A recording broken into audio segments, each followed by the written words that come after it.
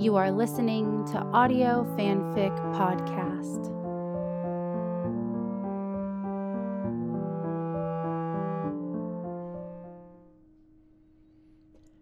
Aquina by Anjou on Gossamer. Preface.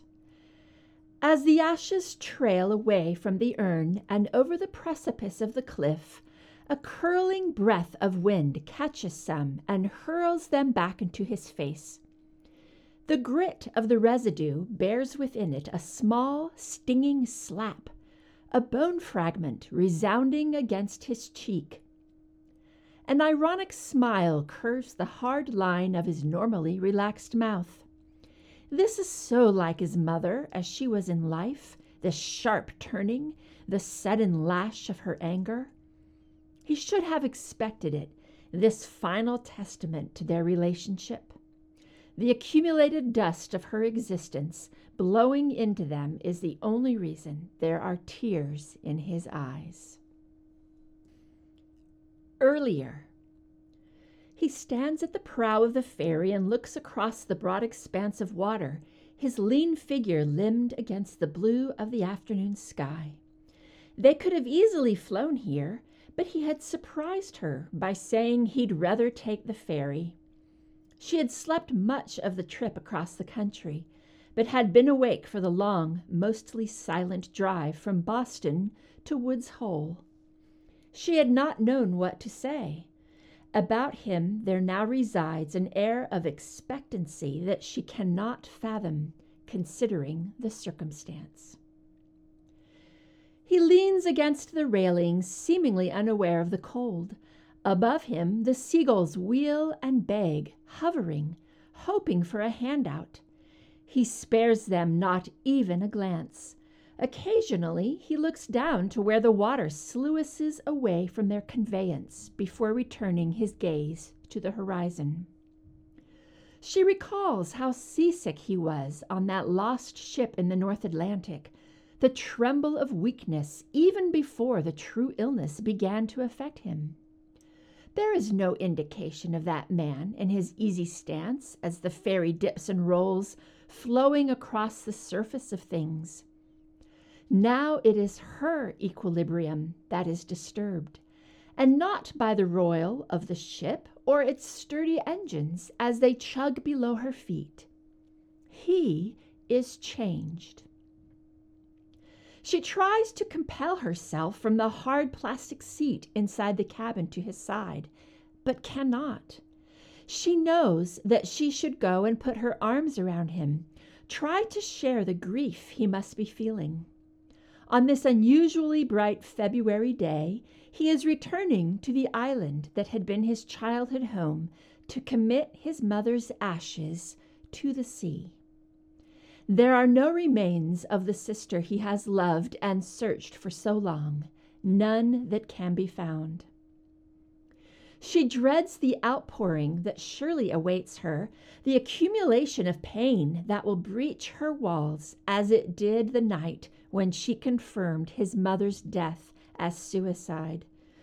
She closes her eyes against the memory of the wildness of his grasp, his arms crushing her so closely that she had been pulled down by the force of his emotion, bent backwards by his need, as if she were the only thing that mattered, the only thing he had left to cling to.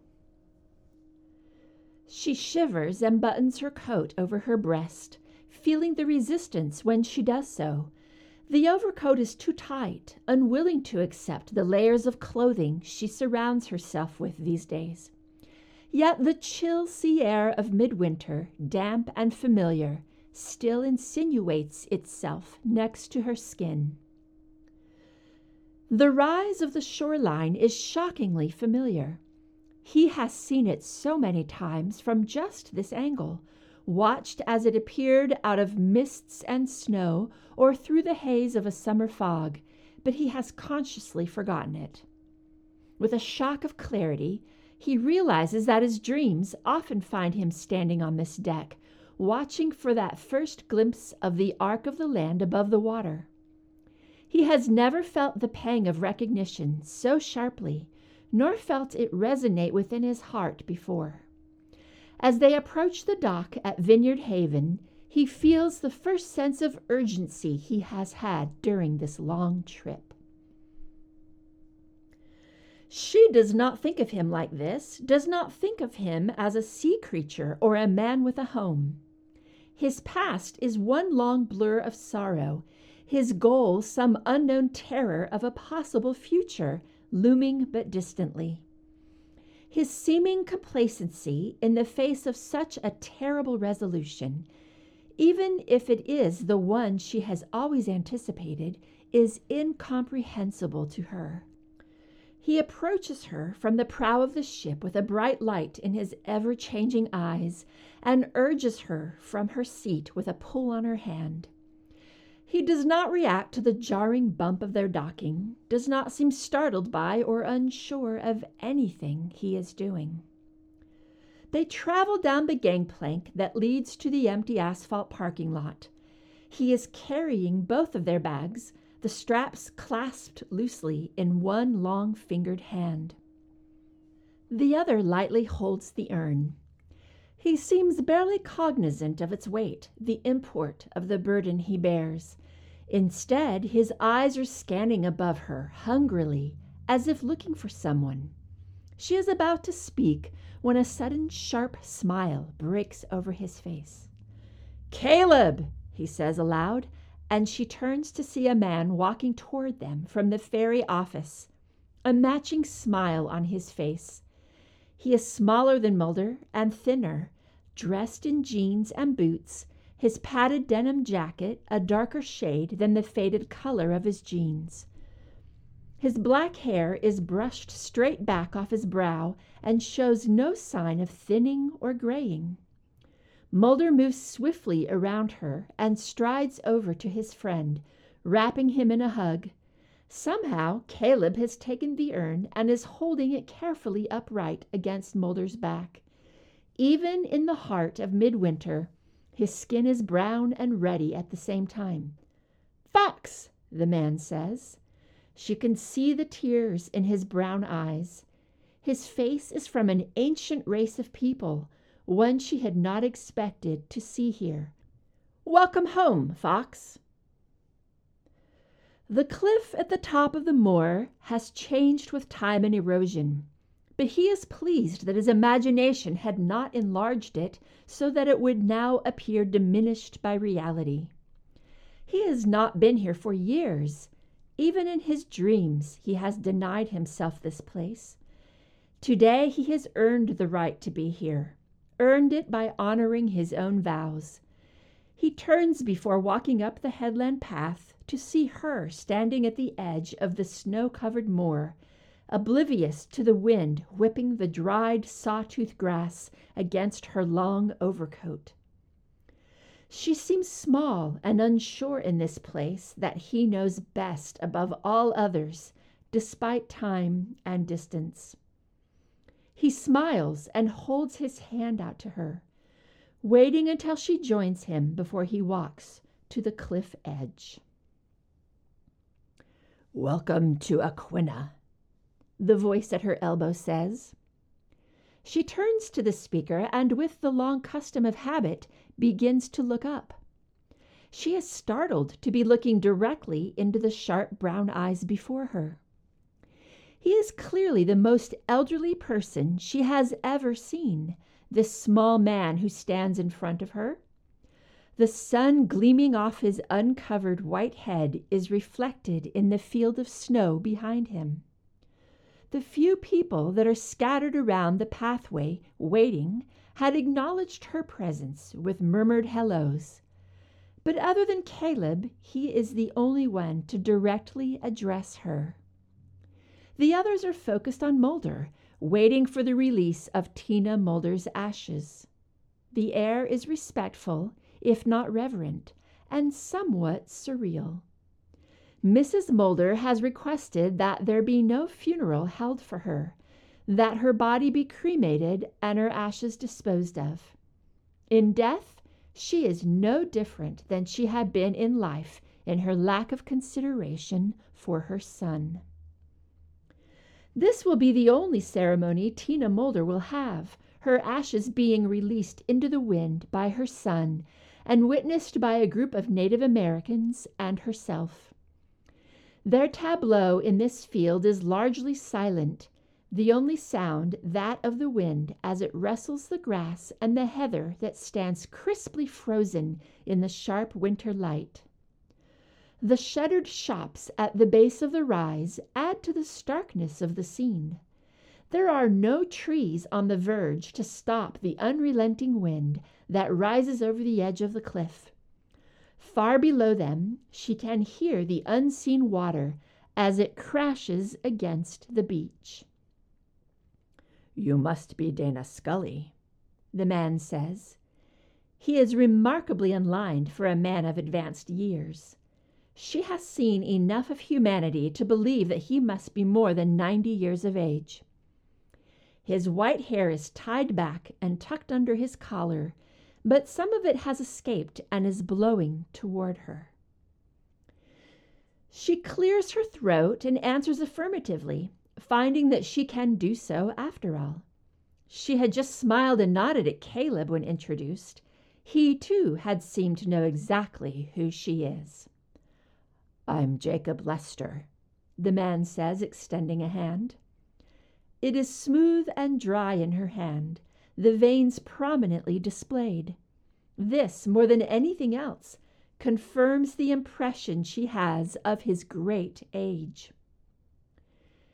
"Caleb's grandfather?" she asks, having at last found her voice.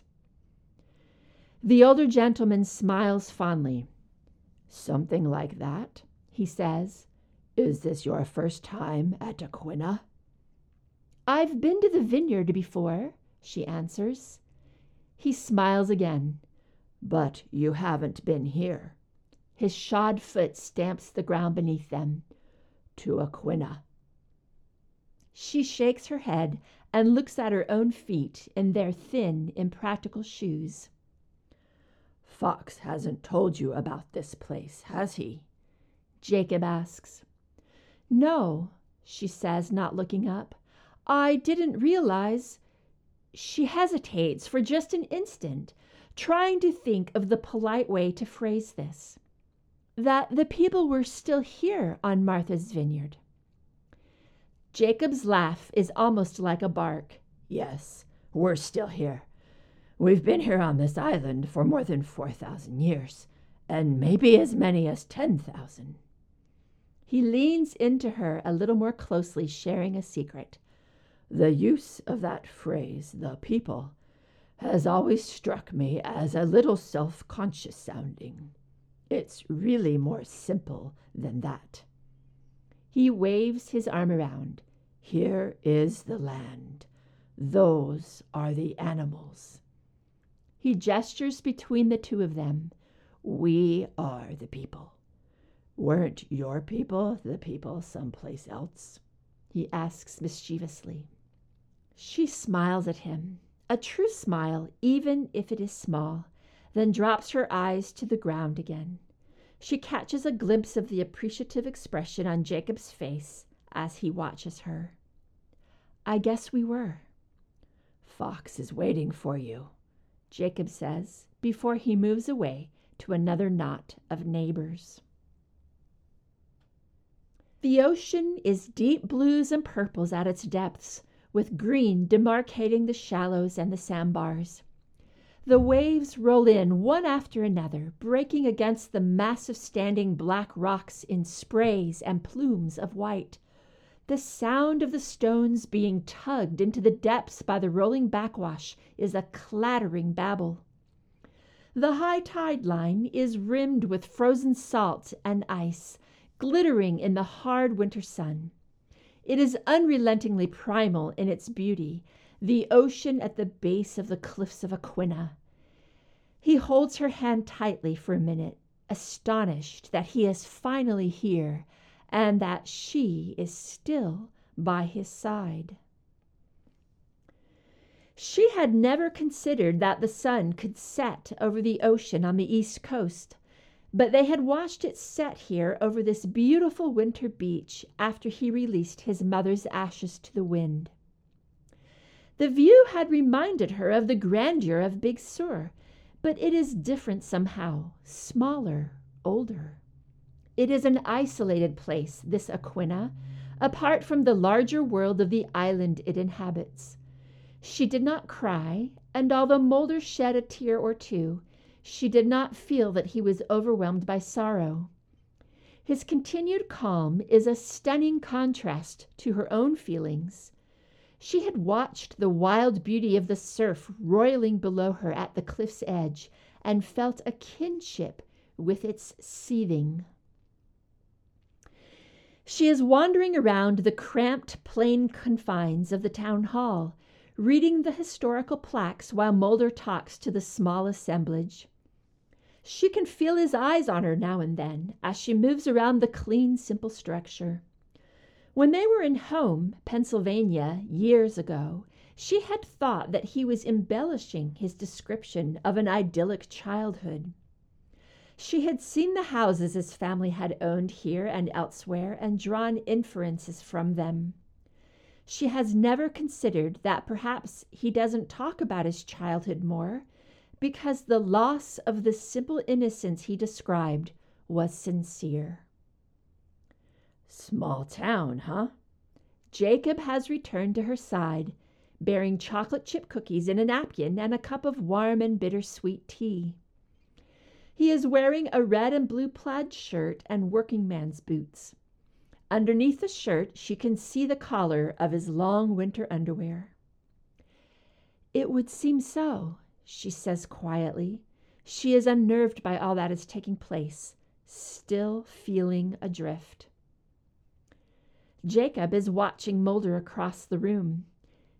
He is standing in the middle of a small crowd of middle-aged women who are listening ardently to what he has to say.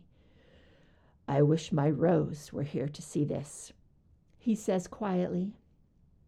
She doesn't know quite what to say at first, but after a minute she asks, Was your wife a friend of Mrs. Mulder's?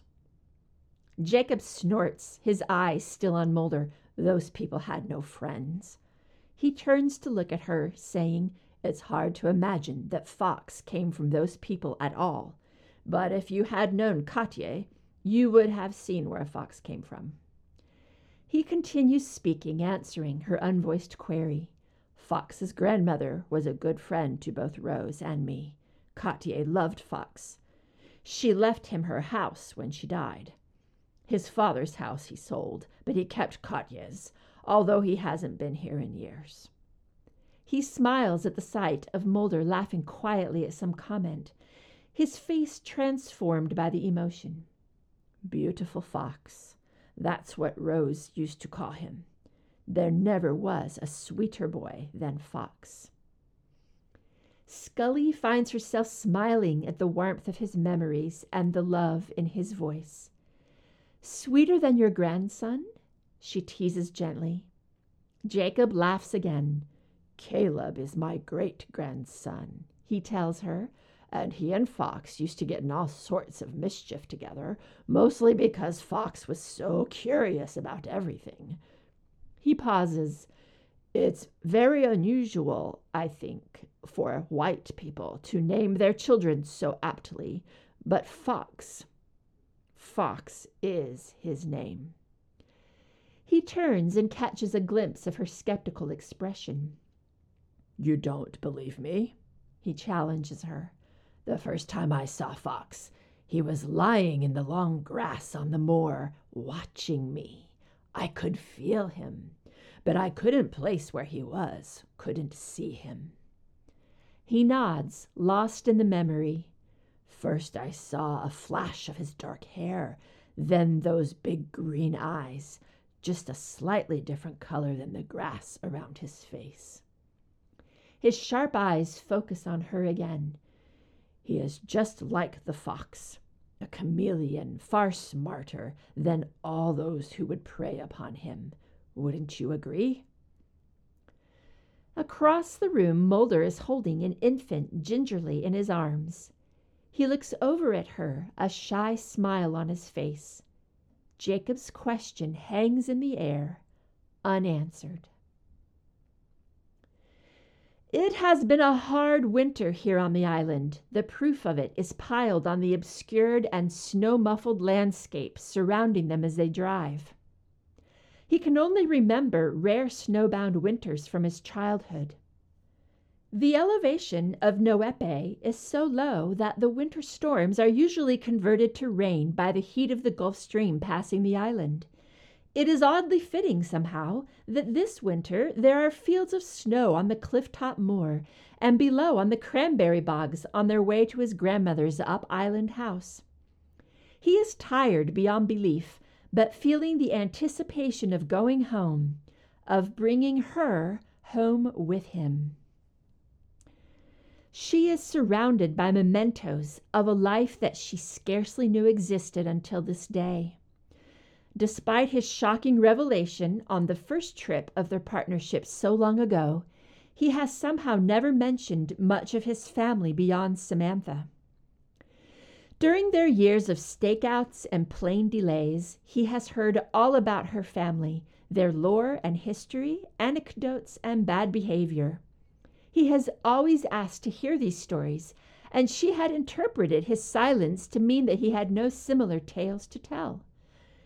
Perhaps it is as simple as this. She never asked.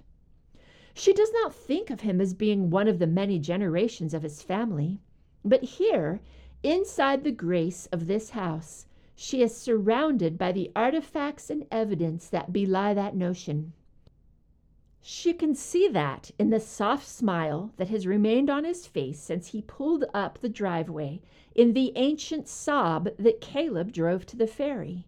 Evidently it, like the house, is his. He is below the deck of the back porch, fiddling with the heat, trying to raise the temperature. No winterized cottage, this is a house, simple but expanded over the years, built to endure. A plaque on the salt-stained wood shingles above the front door reads, "Established 1765. It has a whale engraved below the date, a harpoon above it. There are pictures scattered around this bookshelf-lined room, pictures of Mulder and his sister that she has never seen, pictures of Mulder alone in his teen years, his mouth full of braces, his skin testifying to the ravages of adolescence. In one, his mouth is half covered by his hand, a gesture she remembers making. There are pictures of Katya and Mulder's grandfather, Leo, from when they were far younger. Looking at Katya, she can see where Tina Mulder got her fair skin, where Mulder got his mercurial eyes. Leo is darker and more severe-looking, with a haunted expression in his eyes that she also recognizes. She is grateful that these remnants of Mulder's life are left to him, preserved by his grandmother's bequest in a place that Tina could not touch with her selfish cruelty. She is appalled that Tina burned the evidence of her shared past with her children, as if none of it mattered once she died, as if both of her children were dead, not just the one. The furnace booms from somewhere nearby, and she can hear the gurgle as more hot water is forced through the old-fashioned radiators. She pokes at the fire and considers putting another log on it, but lets it be, warming her hands over it. Her eye is drawn to an easel that she assumes is Katya's, standing in front of the window that looks out at the snow-covered plains surrounding the house. Behind it, on a nearly hidden window seat, she finds a history of Martha's Vineyard, carelessly tossed there as if its reader expected to return. It is somehow emblematic of the feeling this place gives her. The house has an unlived-in air, but still feels occupied somehow, not forlornly stopped in time. The old book is relatively dust-free. Mulder must pay someone to take care of this place for him. She cracks the ancient spine and finds that it is well read, the pages thumbed and smudged with use. Jacob's cryptic comments of the day become clarified. Direct archaeological evidence proves that the Aquinnah Wampanoag have lived on this island they call Noepe for more than 4,000 years. They have hunted whale and fished, cultivated the wild grapes and roses that used to grow everywhere in the fertile soil. She has a sudden sharp image of Jacob standing at the prow of a ship, harpoon raised high in his hand. It seems right. The air is warming around her, provoking a tired yawn. She leaves her overcoat on the coat rack as she wanders to the bedroom with her book. Mulder has situated her in the room that was his grandparents', and she readies herself to sleep, intending to read first. She has underestimated the level of exhaustion she feels, however, and barely reads the frontispiece before she falls into a deep slumber, the images of the day swirling through her mind in random order, like fish darting in and out of coves. Under the heaped covers of his grandparents' bed, below the blankets Katya made, she curls herself into a small ball, covers tucked around her carefully to ward off the ever-present chill. Part 2. The water is always cold at Aquinnah, the surging rush of it a sharp contrast to the warmest summer sun. The waves would push at him as he tried to enter the water, forcing him backwards toward the shore, then grabbing at his feet with hungry force, trying to pull him into their embrace. Past the breakers and the rocks, the falling away to the deep ocean just offshore is as steep as the cliff itself. He distinctly remembers the feeling of slowly sinking through the cool turbulence, vainly reaching with his feet for the sandy bottom. He and Caleb had decided to see how far away it truly was one summer's day.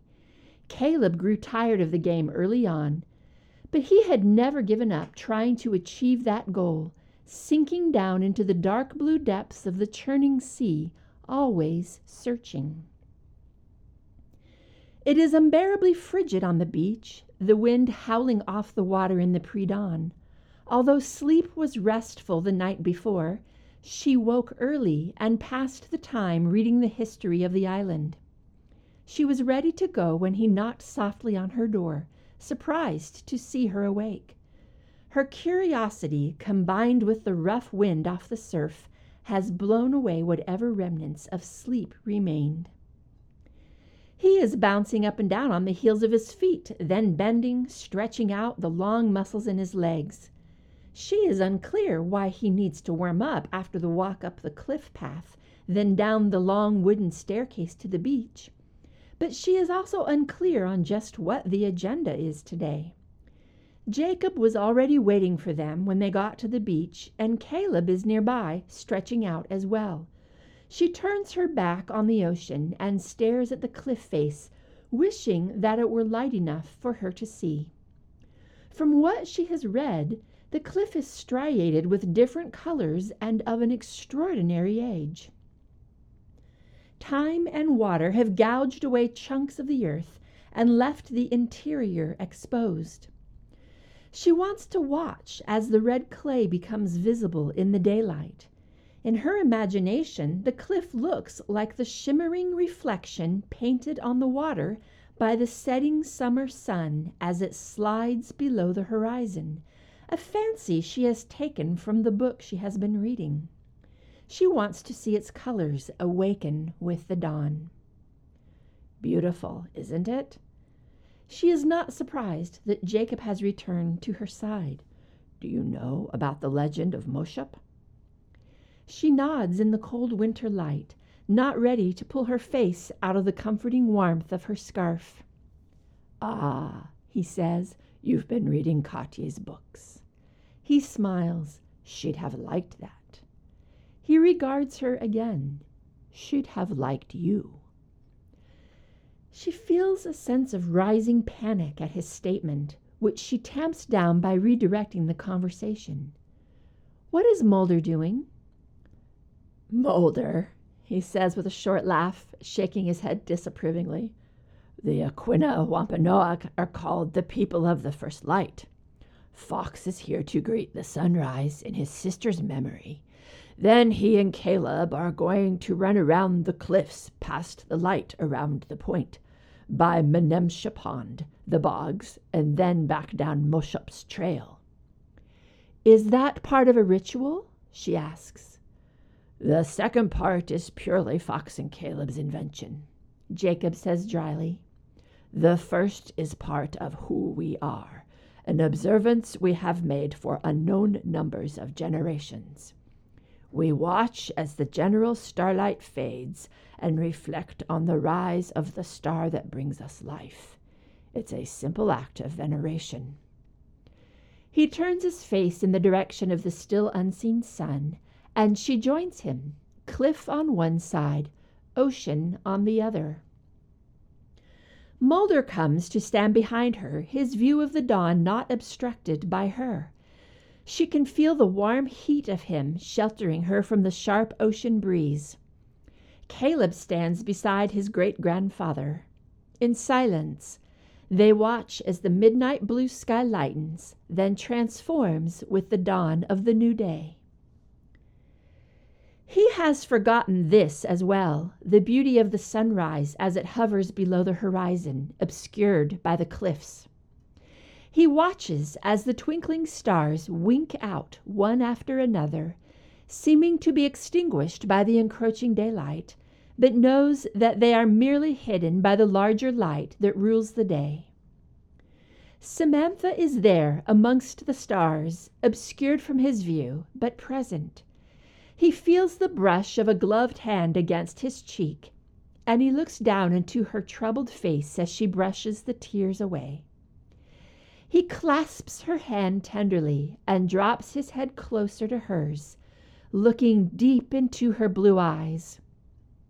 Without breaking his gaze, he peels the fabric away from her wrist to press a kiss on the white plane of her skin.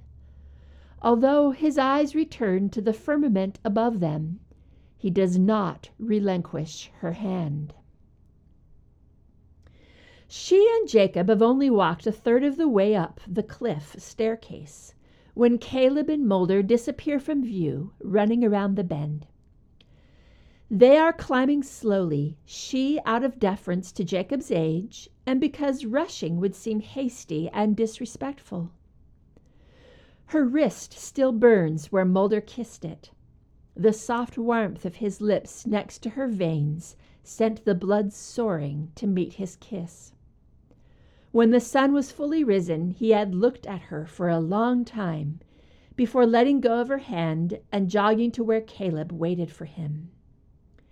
He had turned twice to mark where she was before he disappeared around the bend.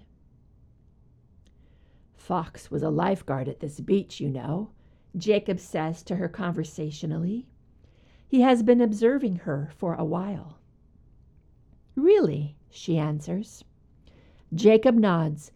Only the strongest swimmers get assigned to this beach. He always ended up having to save the fools and the drunks from dashing themselves against the rocks.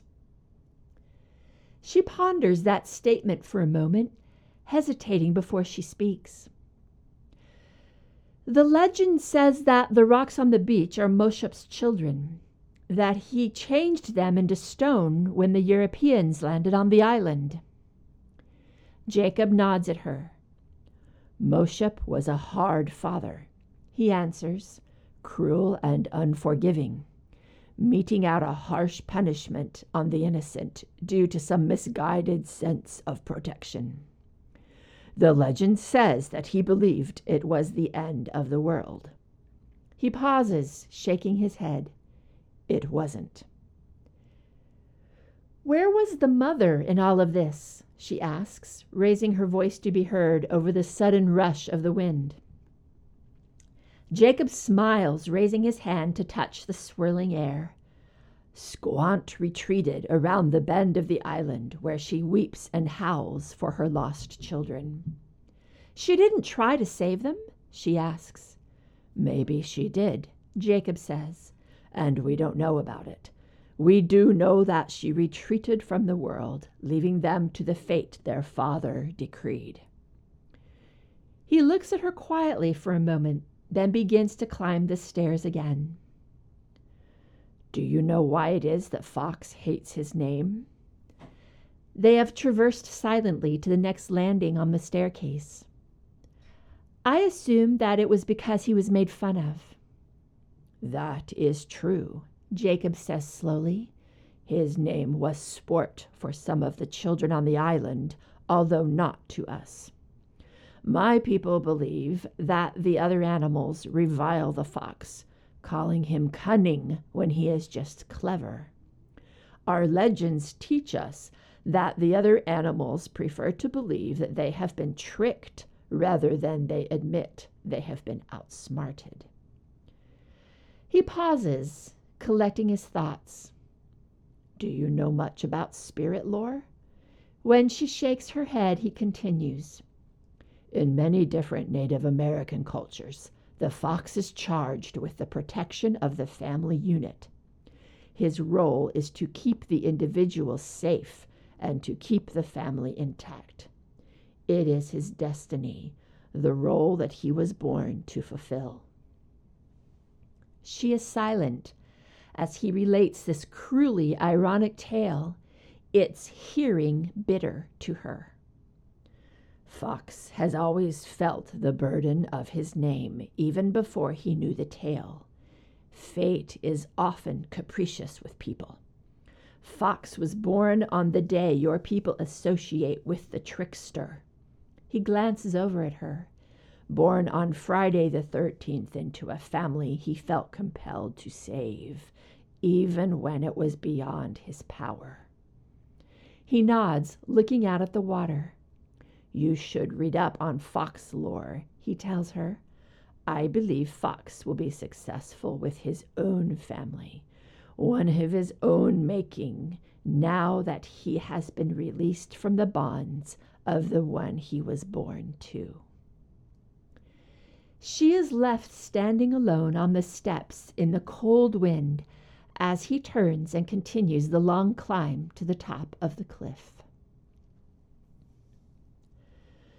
The land has changed vastly since he last saw it, testament to the passing of time, the vagaries of the storms that shape the shoreline with no reference to the past, eroding memory with land. Several times he and Caleb have to stop and walk around inlet streams to keep their feet from freezing in the water, and he is struck by how old they are now, remembering how fleetly they negotiated obstacles in their youth. Once or twice they have to backtrack to find a new path. The second time they laugh until tears come to their eyes, leaning against each other weakly, then burst into a sprint at exactly the same time, racing, reclaiming the boys that they were. She settles on the floor next to the fireplace, intending to continue reading the history of the island, but perusing the other options on the bookshelf in front of her. An elderly edition of the Encyclopedia Britannica lines 2 whole rows, and she plucks out the volume that Fox can be found in. Her conversation with Jacob is rattling around in her head, needing to be pondered and considered, but she pushes it away, looking for distraction. On the bottom shelf of the bookcase, she sees a row of unlabeled photograph albums, leather-bound and heavy. She pulls out the first of these to find elderly pictures of Katya and Leo nestled in white corners with yellowed glue holding them down.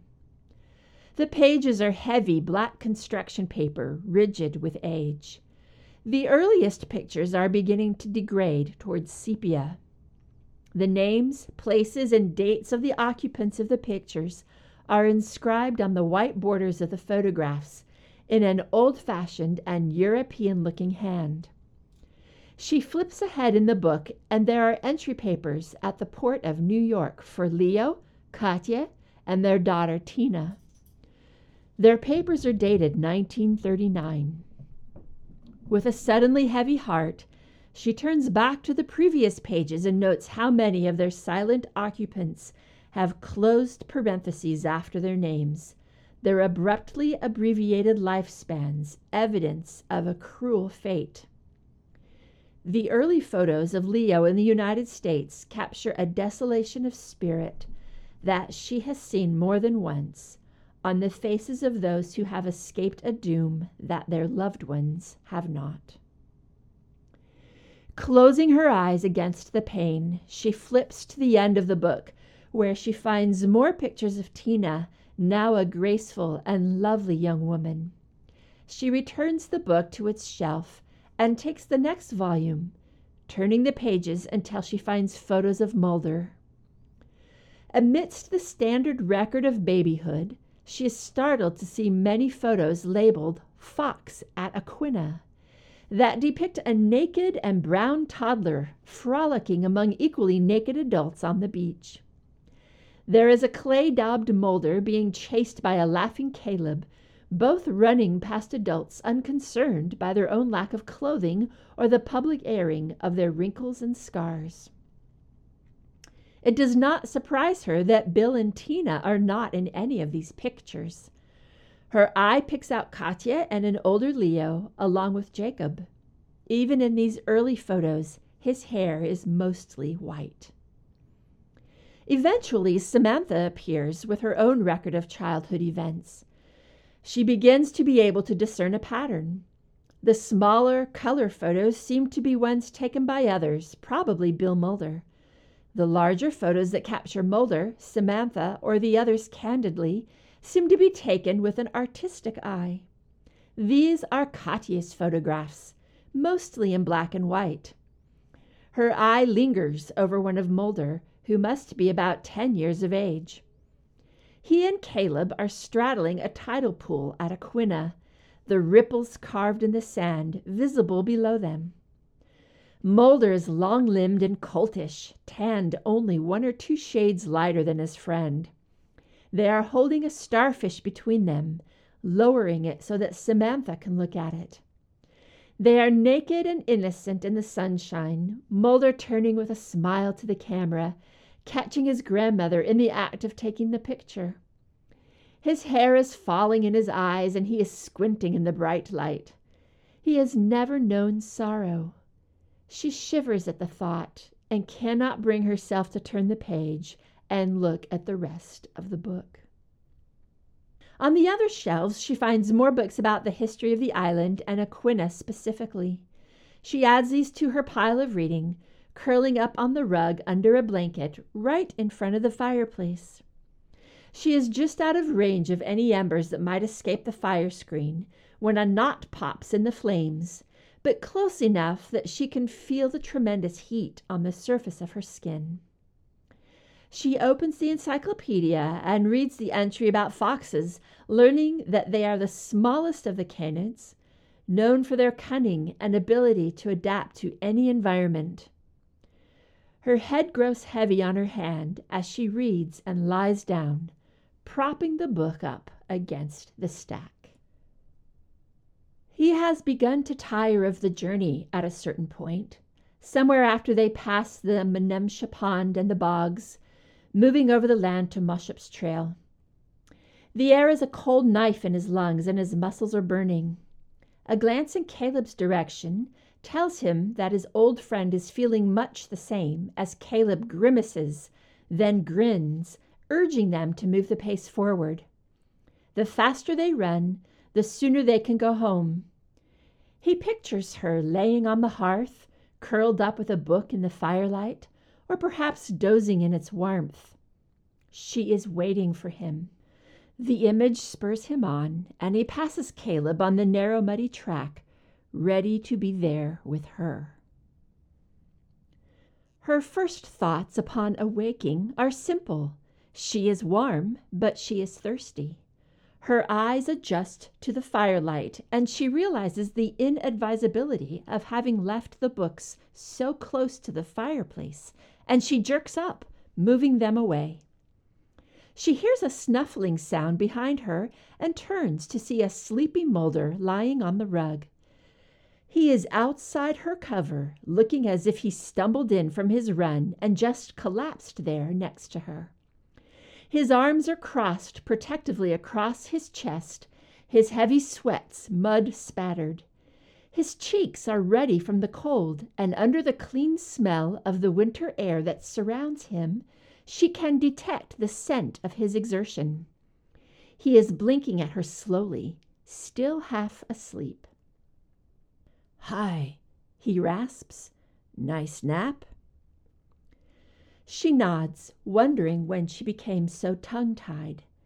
She tosses the blanket aside, making sure she covers the encyclopedia from view, and stands, offering him a glass of water.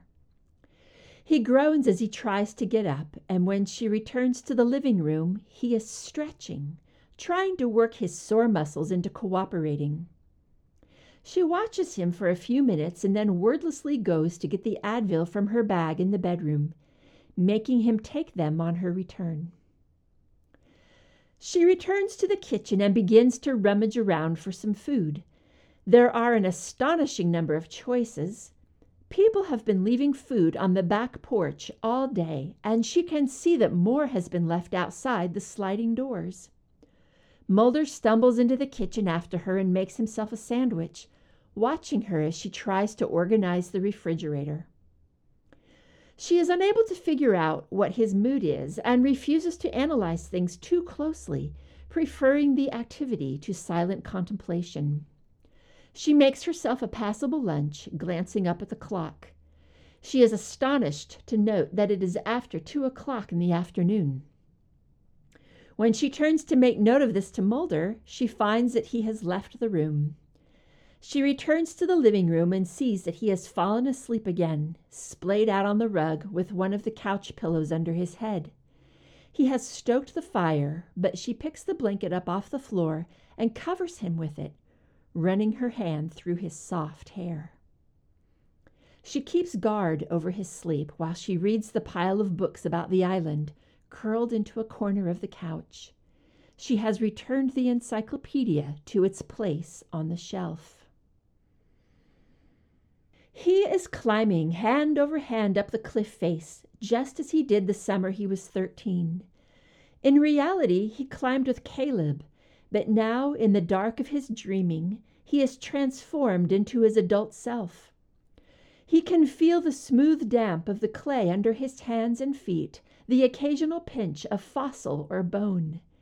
He looks over the outcropping above him, realizing that it is mostly sand and not clay. It will not hold him. He moves laterally, trying not to be frustrated that it is taking so long. He can see how far he has come, knows that he is almost to the top, but his muscles are straining and he is tired. He could let go, but the fall is long, and now and then he gets a glimpse of her curved white leg where it dangles over the cliff edge as she waits. After Mulder wakes for good and showers, he insists that they go out to dinner at a nearby restaurant, despite the abundance of food in the kitchen. They are waiting for their dinner in a tiny restaurant in a tiny town called Menamsha. Her reading has told her it is the center of the small fishing fleet that remains on the vineyard. The town looks as if it has come right out of central casting in Hollywood. There are ragtag trawlers docked along the harbor with broken lobster pots, coiled ropes, and torn nets decorating the docks. Buoys are piled haphazardly everywhere, and there is the sound of a clanging bell from the harbor as the channel marker bobs on the tide. The restaurant itself is off one of these docks, and the fishy smell of the air, even at high tide, is penetrating. To complete the scene, outside their window that overlooks the placid harbor, a fisherman sits on the round pylon of a dock, repairing a net with a thick needle and assured stitches.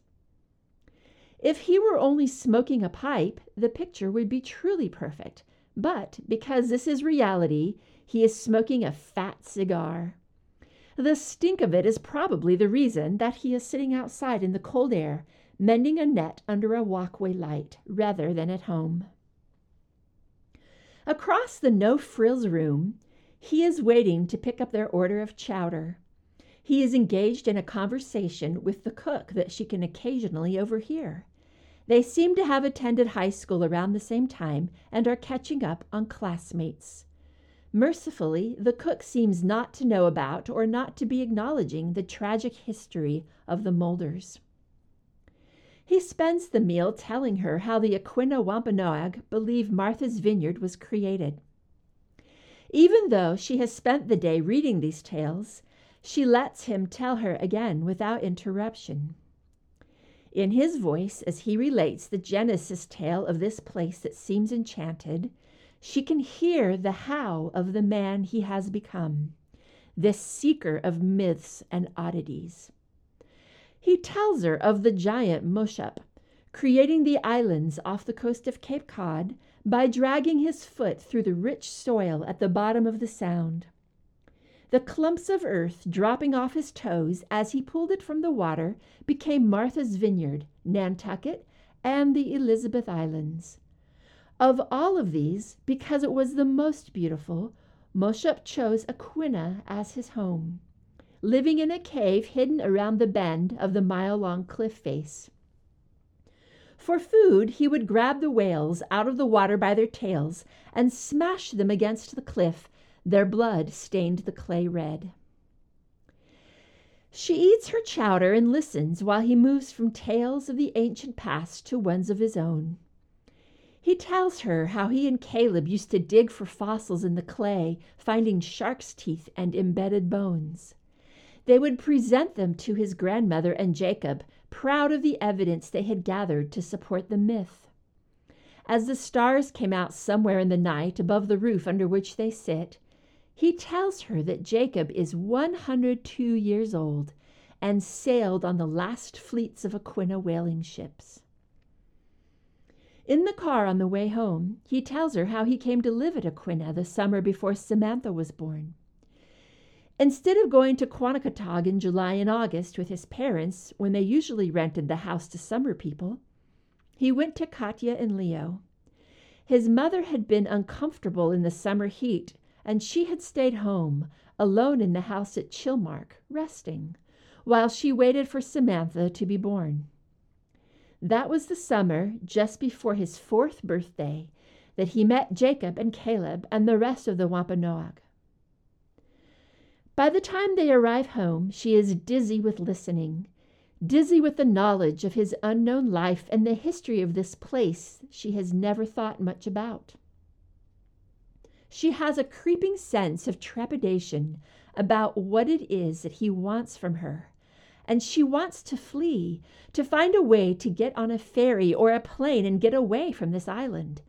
The words from the encyclopedia are running around in her head, mingling with her conversation with Jacob, and she excuses herself to sleep, refusing to heed them. Part 3. Here is something else he has forgotten, the clean smell of the ocean air underlying everything. In D.C., the river often permeates the air, but its essence is filled with the scent of earth, less pleasant than this sharp tang of salt. Perhaps, despite the years he has lived by the river, it is still less familiar. On the back porch, wrapped in the blankets from the bed he is not sleeping in, he contemplates the seemingly endless light of the stars. His whole life has been spent looking toward them, wondering what secrets they hold. His long curiosity about them seems like foreshadowing for these past few days, now that he has been transformed from someone who wanted to believe in eternity to someone who does. He wonders how she can sleep with the moon so full and bright above them. It has called him from his warm but lone bed, compelling him outside to stare up at it, baring his throat to its light. When she wakes, she is still dizzy, but this time it is from lack of oxygen. She has been burrowing her head under the covers, trying to escape the soft brilliance of the moonlight that has crept into the room. She sits up in the swath of silver that falls across the bed and listens. Somehow she knows that he is not in the house. This knowledge startles her, but does not truly surprise some secret part of herself. If she knew that he was not dead across thousands of miles, not once, but twice, why wouldn't she know when he leaves the house in the middle of the night? For the first time, she consciously acknowledges that some part of her does not want to know these things, that some part of her, the larger part of her, wants to remain singular. "I am happy," Jacob had said to her when they got to the cliff top, "that Fox has finally found his mate." She had stiffened at his statement and his assumption, replying tersely, "He was married once." "Was he?" Jacob had answered sharply. "Married is not necessarily the same as mated. His whole life, Fox has been denied his family. Would you deny him his mate?" She pulls the covers up over her head, trying to will herself to go back to sleep, but her mind will not rest. It is too primal an idea to contemplate, this idea of being mated. It carries with it an implicit idea of fatalism that she does not believe in, one that she resists.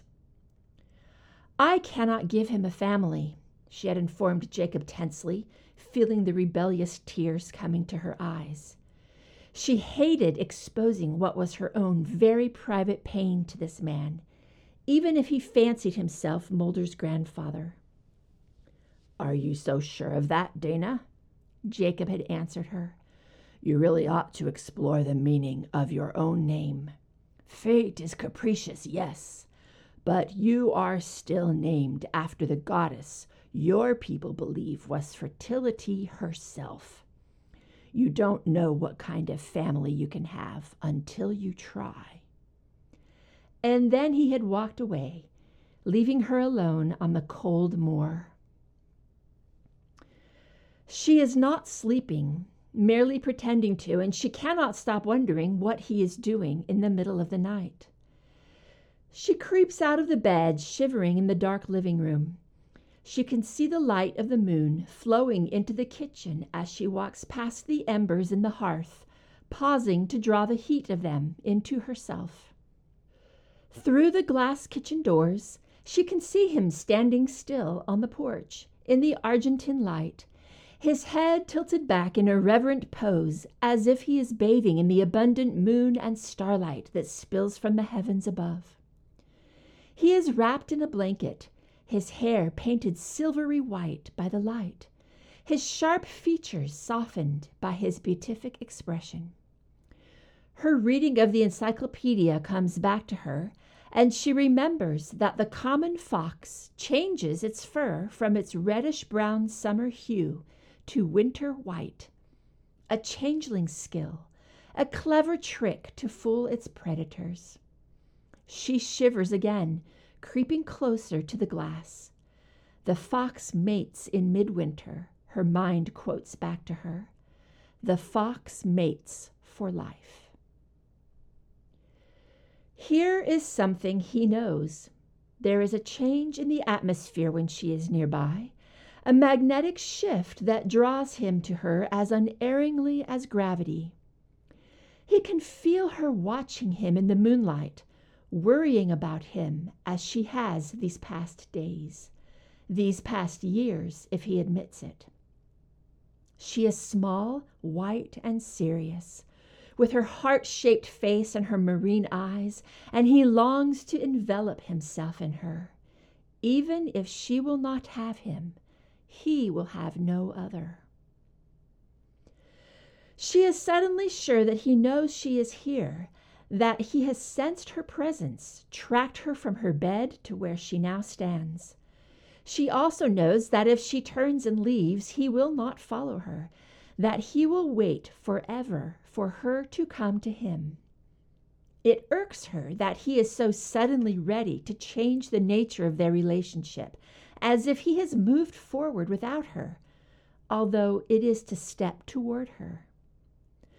She does not want to be ruled by her primal self, does not want to be given by a fate she does not understand to this man. She has little left to give, and if he takes what there is, she fears she will collapse into dust.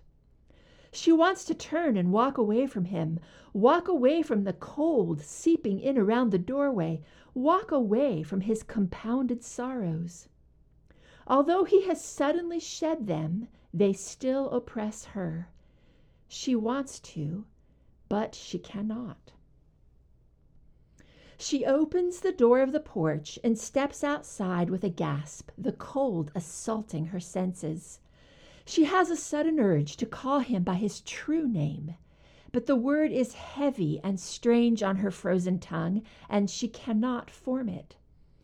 He is turning now in the bright moonlight, his hair a silvery corona bristling around his head, as he smiles gently at her.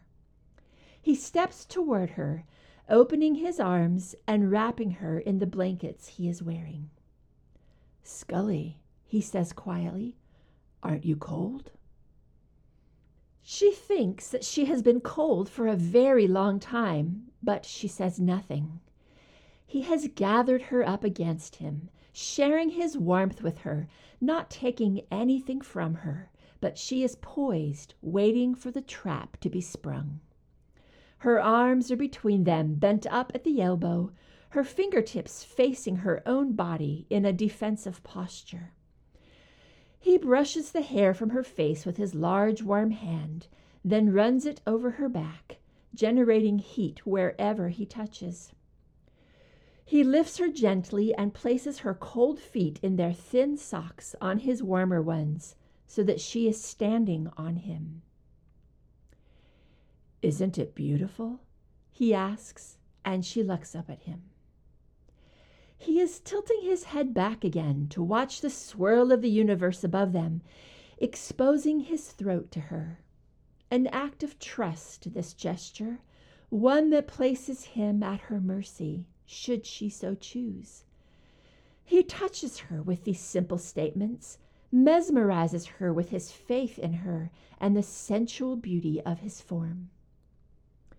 She aches to touch him where he has made himself vulnerable to her, her own throat closing with longing. She hesitates, then gives in to this impulse, her hand reaching up from where it has been resting against her chest to touch the silvered line of his throat.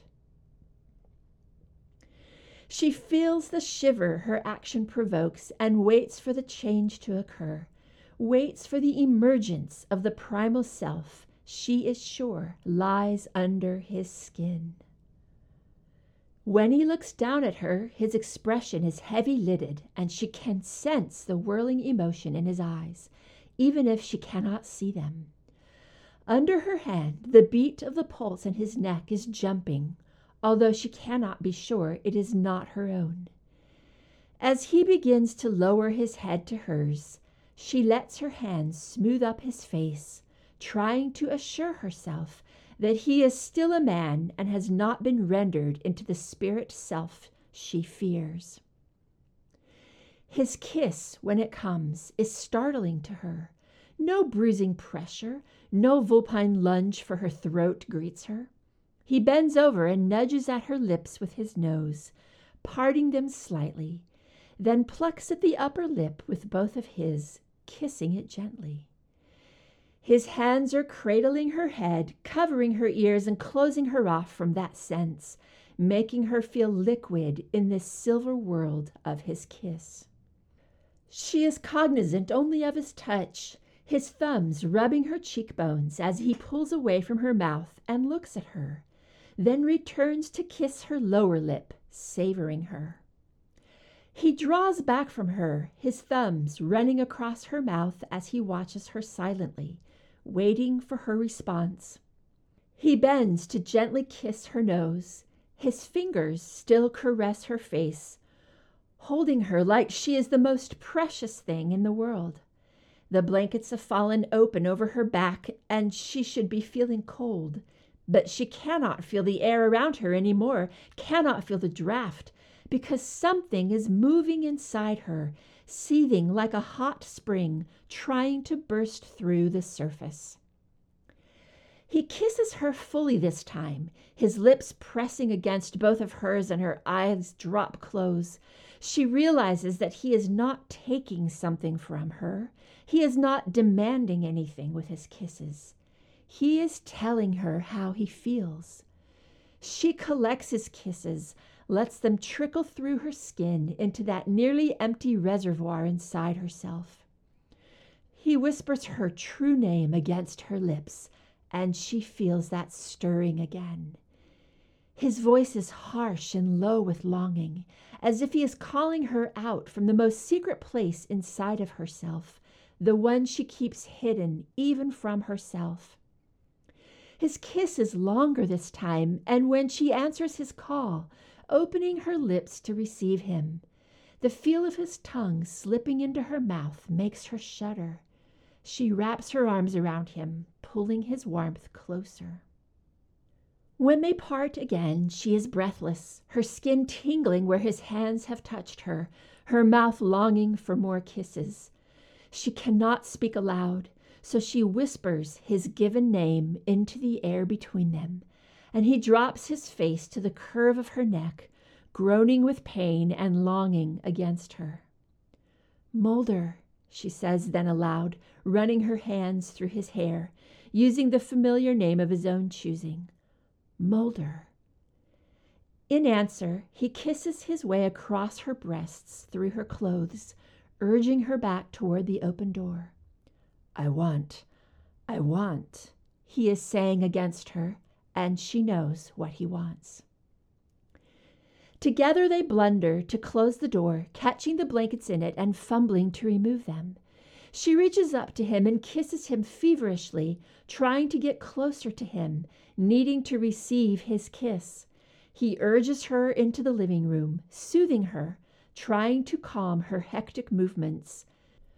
She understands suddenly that she has been afraid of herself all along, of the vastness of the emotion now searing through her. The waves at Aquina are fierce as they pound against the beach. Catching one of them to ride is an exhilarating but delicate enterprise. A second's miscalculation, and he would end up tossed in the surf end over end with no sense of direction until he was dashed against the shoreline, dizzy and breathless. It is a feeling he well remembers, one he does not want to revisit tonight. He has waited far too long for this moment to have it swept away in an antic rush of emotion. He tries to force his heart to slow down its frenetic pounding, tries to ease the urgent rushing of the blood in his veins. She can sense that he is struggling with something as he breaks away from her kiss. He wraps his arms around her and murmurs her name again, running his hands up and down her back. He is trembling in her arms, but he quiets and pulls away, then picks up her hand, pulling it lightly as he takes a step backward toward the bedroom. His eyes are an invitation, his expression serious and watchful. He wants something different than a mindless surrender to the feelings that are suffusing them both. When she takes a step toward him, his lips curve in the soft smile that she has seen so much of in these past hours, the one she has seen so rarely over the years. He turns away only to make his way through the patches of darkness, but stops when he nears the bed. The room is still awash with the brilliant light of the moon, a blaze of it falling across the bed. The edges of the room have fallen away into the shadows, lost in the lack of illumination. She holds him at the side of the bed with a hand on the small of his back, stopping him from turning toward her. She slides first one, then the other of her arms around his middle, feeling the rise and fall of his breathing, the tension of his muscles apparent through his clothes. She presses her face into his back, into the indentation of his spine near his heart. Her hands drift underneath his sweatshirt, gravitating toward the warmth of his skin. She travels around him without letting him leave the circle of her arms. She leans against his chest in the moonlight, her ears stopping to rest a moment over his heart. She can feel how it beats for her. She listens for the span of a few heartbeats, then smooths the material up and away from his skin and kisses him there. "This is what I want," she says, laying her hand on his heart. She can feel his heartbeat echoing low against her belly where he lies pulsing, waiting for her. This time he does swoop down to kiss her, but there is no fear when he gathers her up in his arms, because there is nothing being taken here that is not being given back. She feels a line of Congress opening up between them, feels the sparks as they pulse and flow across the connection. He breaks away from her long enough to pull off the shirt that she has bunched up under his arms as her hands explore the warm, smooth planes of his chest. As he sits down on the bed and moves to pull her into the space between his legs, she unbuttons her pajama top, dropping it to the floor. If she lives to be 100 years old, she will never forget the expression on his face at this moment. His hands are still, frozen in their extended pose toward her. His eyes sweep over her torso, then up to her face, then back to her breasts in a hungry and astonished rush. Time is at a standstill for just this instant, stuttering to a halt while he regains his momentum. Then she feels the first contact of his fingers against her skin, the tips skimming over the sensitive skin of her belly as he circles her waist, pulling her close to him. She loses the ability to see his expression as he presses his face into the small valley between her breasts. His arms are sliding up the skin of her back, roaming from side to side, feeling every inch of her flesh that he can. She closes her eyes and revels in the sensation of his skin pressed to hers, of the freedom she feels right at this moment. He trembles against her breast as her arms close around him, issuing a shuddering breath. He pulls away from her slightly and whispers her name. She opens her eyes. He presses an open-mouthed kiss over her heart.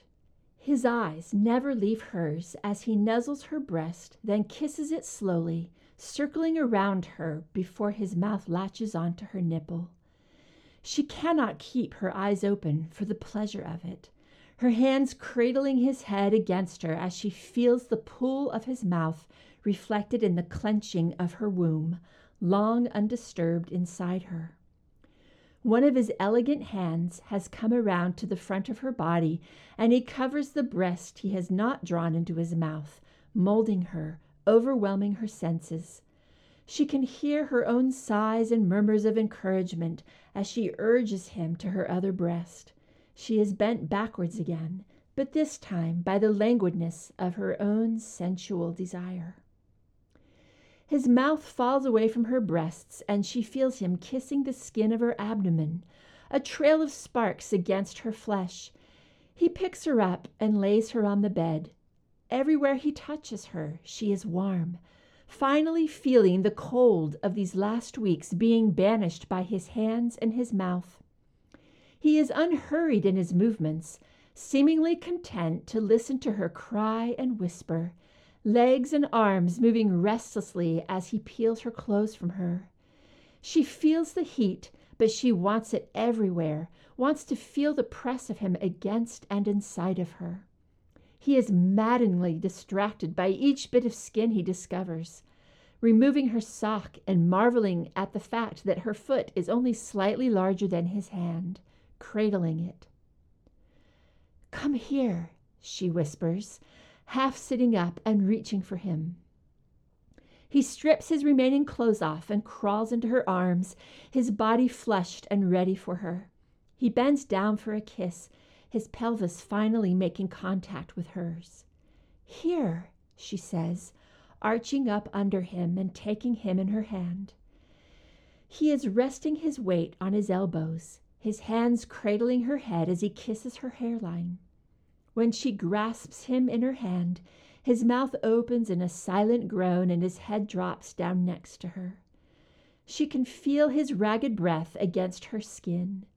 She kisses his temple and shifts lower in the bed, urging him inside of her with a nudge of her pelvis against the head of his rigid penis.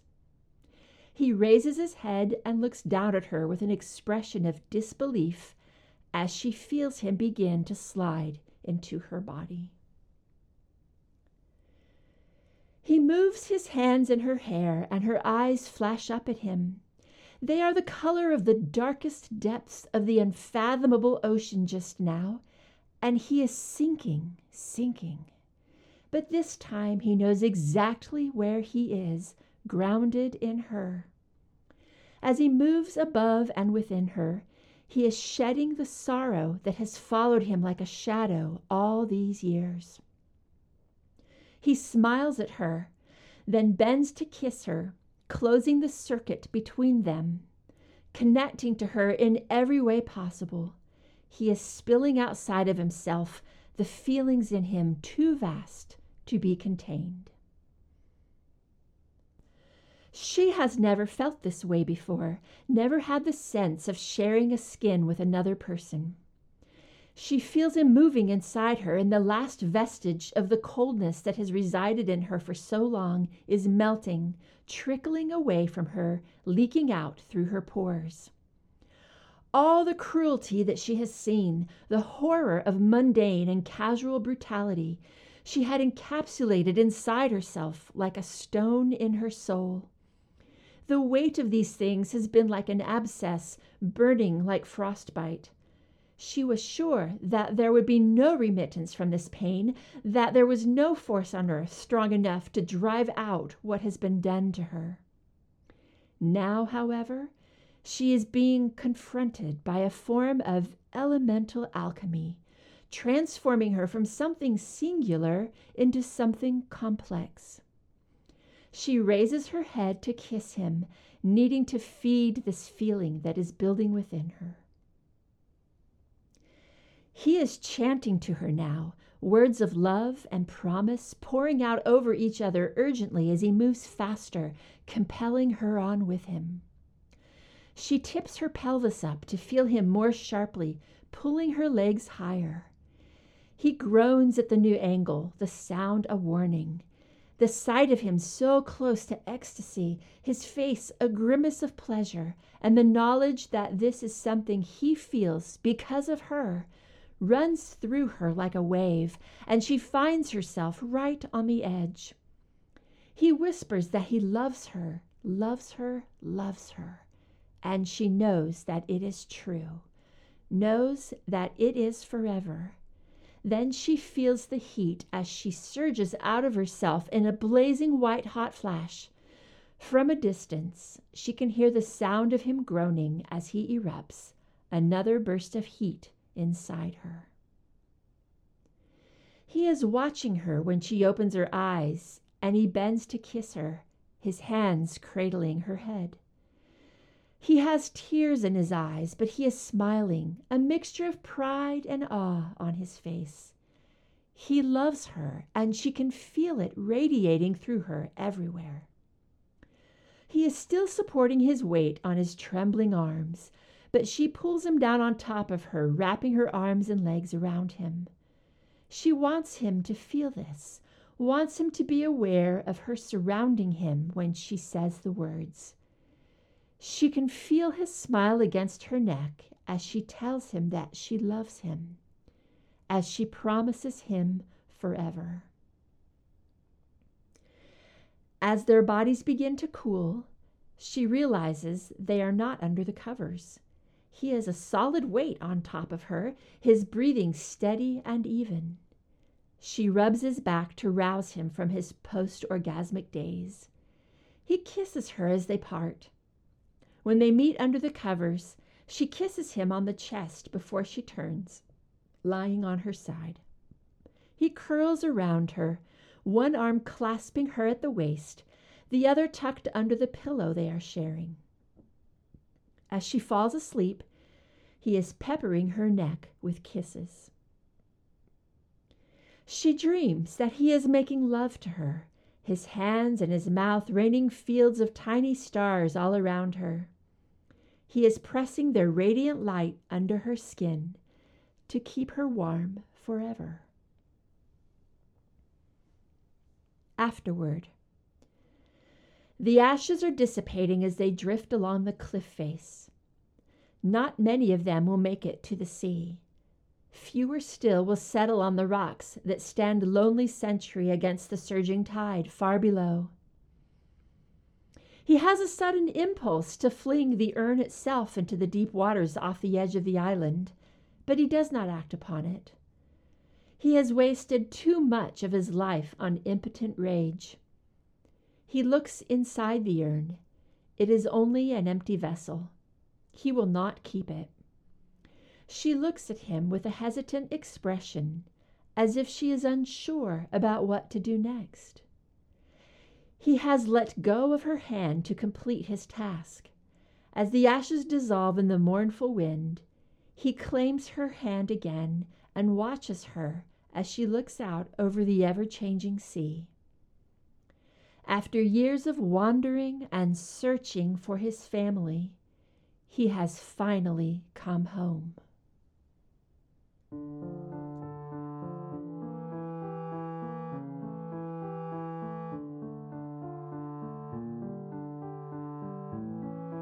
If you like this story, please follow the link to the writer's page and leave some love. Kudos, comments, or subscribe. They'll love hearing from you. Then you can head over to our Patreon page and contribute to Audio Fanfic Podcast.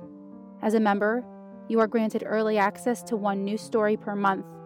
That's www.patreon.com/audiofanficpod. Thank you for listening, and remember, the stories are out there.